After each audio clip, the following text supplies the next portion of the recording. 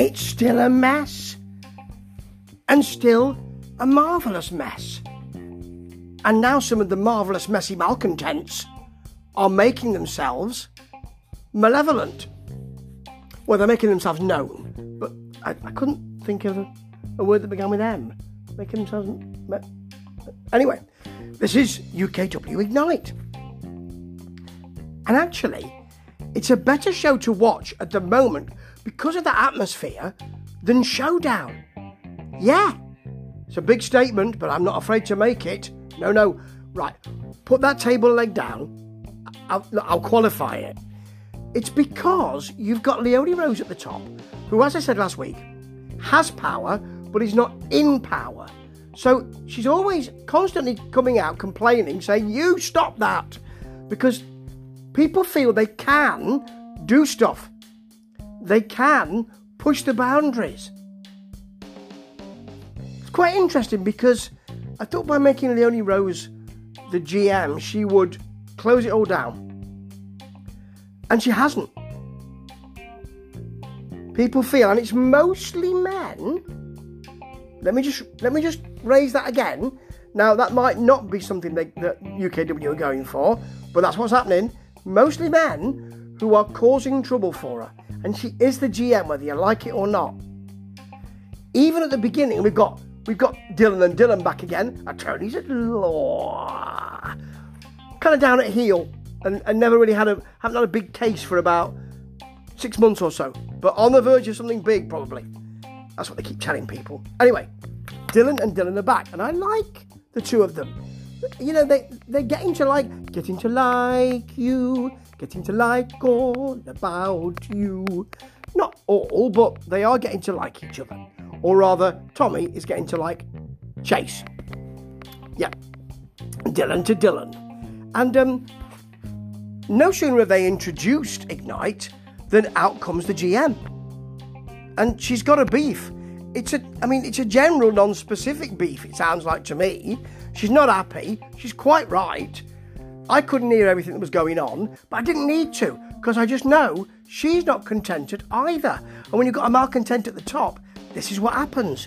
Next we have Brent Newman versus Bishop. They've been trying to soften Brent Newman and not soften him up, you know, to sort of sell him on in prime cuts or anything. I don't mean it like that. So this is not a horror film. This is not Saw. I mean, soften him up as a character. And he's fighting Bishop. Bishop smacks him up, makes short work of him for the pin. There's a handshake and a hug afterwards. That was the most important thing for Newman. Even more important than getting offense in, which he didn't really. Anyway, back at the ranch, also called the desk, Dylan and Dylan are chatting, and suddenly I suspect someone said something in their earpiece, and they just stop. They're taking it in, clearly, or maybe they're listening, and they can't speak while they're listening, but there's a hiatus, and then there's, well, anyway, yes, well, I mean, I guess it's difficult, but we could have done with a bit of editing. Yeah, next we've got Evan Knight versus Jacob Reed. This one has been simmering for ages. And you know what? It was a jolly good matchup too. In that Evan Knight had a bit of a sip of coffee there, just to wet the whistle, you know. And Evan Knight decides to go for Jacob Reed. Got to get the big man down early. And he does get him down, but then he falls to that wonderful shotgun drop kick, which for a big man like Reed comes out of nowhere and it's fabulous. This was really fast-paced, and Reed, as I say, a big man, was matching him for speed. Lovely uppercut from the mat, from his back. For Reed, he loves that move. Nasty kick to the back from Knight. Forearm driven into the shoulder. The shoulder joint from Reed. And then a great Rough Rider from Evan Knight. Gets a 2 count. Massive punch from Reed. Massive clothesline from Knight. Reed then hits a cloverleaf. He cinches it in really high. He lets go of it to grapevine the leg, pull back on the arms, and then just smack Evan Knight's face into the mat with a boot on the shoulder blades. That's just great. But Knight, he won't quit. Comes back with the showstopper backdrop, holds the hair down, of Jacob Reed, so he can't kick out. Can't raise his head, can't raise his arms, can't get the momentum. Done. Beautiful, beautiful match. And this one was hard-hitting as well, because this is Cason Riley versus Tom Savage. Again, I'll say, that, Mr. Crowley, do, your angle isn't all there. Do, Mr. Crowley, do, I told UK to beware. It's not quite right, is it? It should be UKW. But I didn't practice it, so I'm not concerned. Do you want to have another go?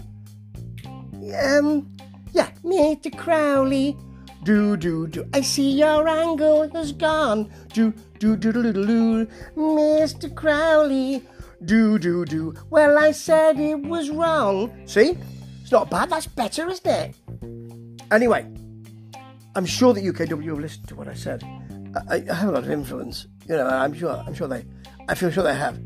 They haven't, have they? But, you know, at least they're not doing that zombie Savage and Ed Havoc thing anymore. And Savage, he did very well here, you know. Yeah. It was a good, hard-hitting match, this. Basement clothesline early on from Tom. Cason Riley comes back with the knee, sidewalk slam. Then a really massive, a really good close-up, real close-up of an elbow drop. You just saw Savage lying there, and suddenly, into view comes Riley. Blimey, that looked brutal. They kept saying that on commentary that Cason is a bit darker. You can see what they're trying to do with Cason's character. Cason's character! And more of that towards the end, because actually, it's pretty good work. It's quite nuanced in a way for wrestling, you know. Anyway, back to the match. You've got a DDT.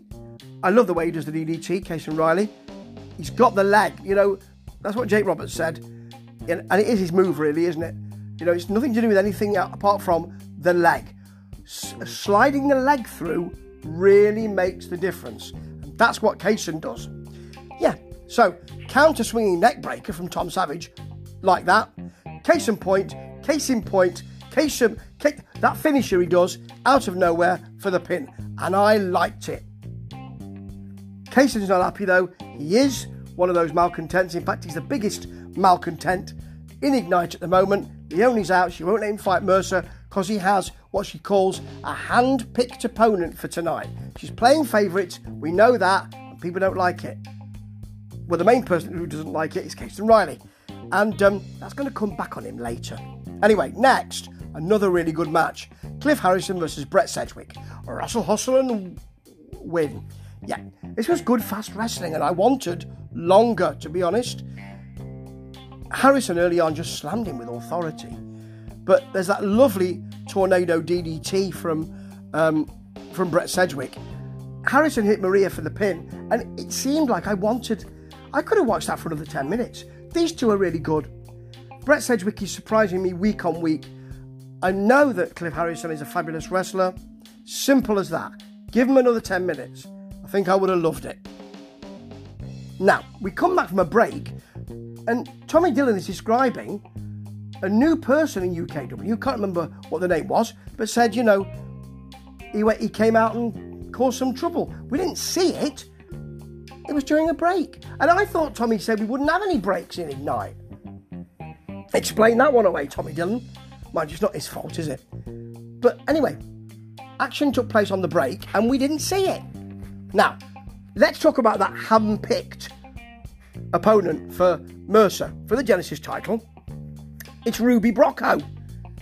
Cason gets a seat out and sits on the stage. He's invited to commentate. He's very quiet. He doesn't say very much. He's quite subdued. And if Mercer and Leonie Rose thought that Ruby Brocco was going to be a soft touch, they are very much mistaken. She tries to lift him. Well, actually, tries to move him. She doesn't really. Tries to move him. Couldn't even. No, don't work, does it? Anyway, she does eventually with a flying clothesline and then a ripcord clothesline into a DDT. Fabulous. Mercer came back with a clothesline of his own, but Brocco hit huge forearms to him. Mercer then, he really planted this extended powerbomb. He almost threw her, which was, it was strong. She kicked out at one.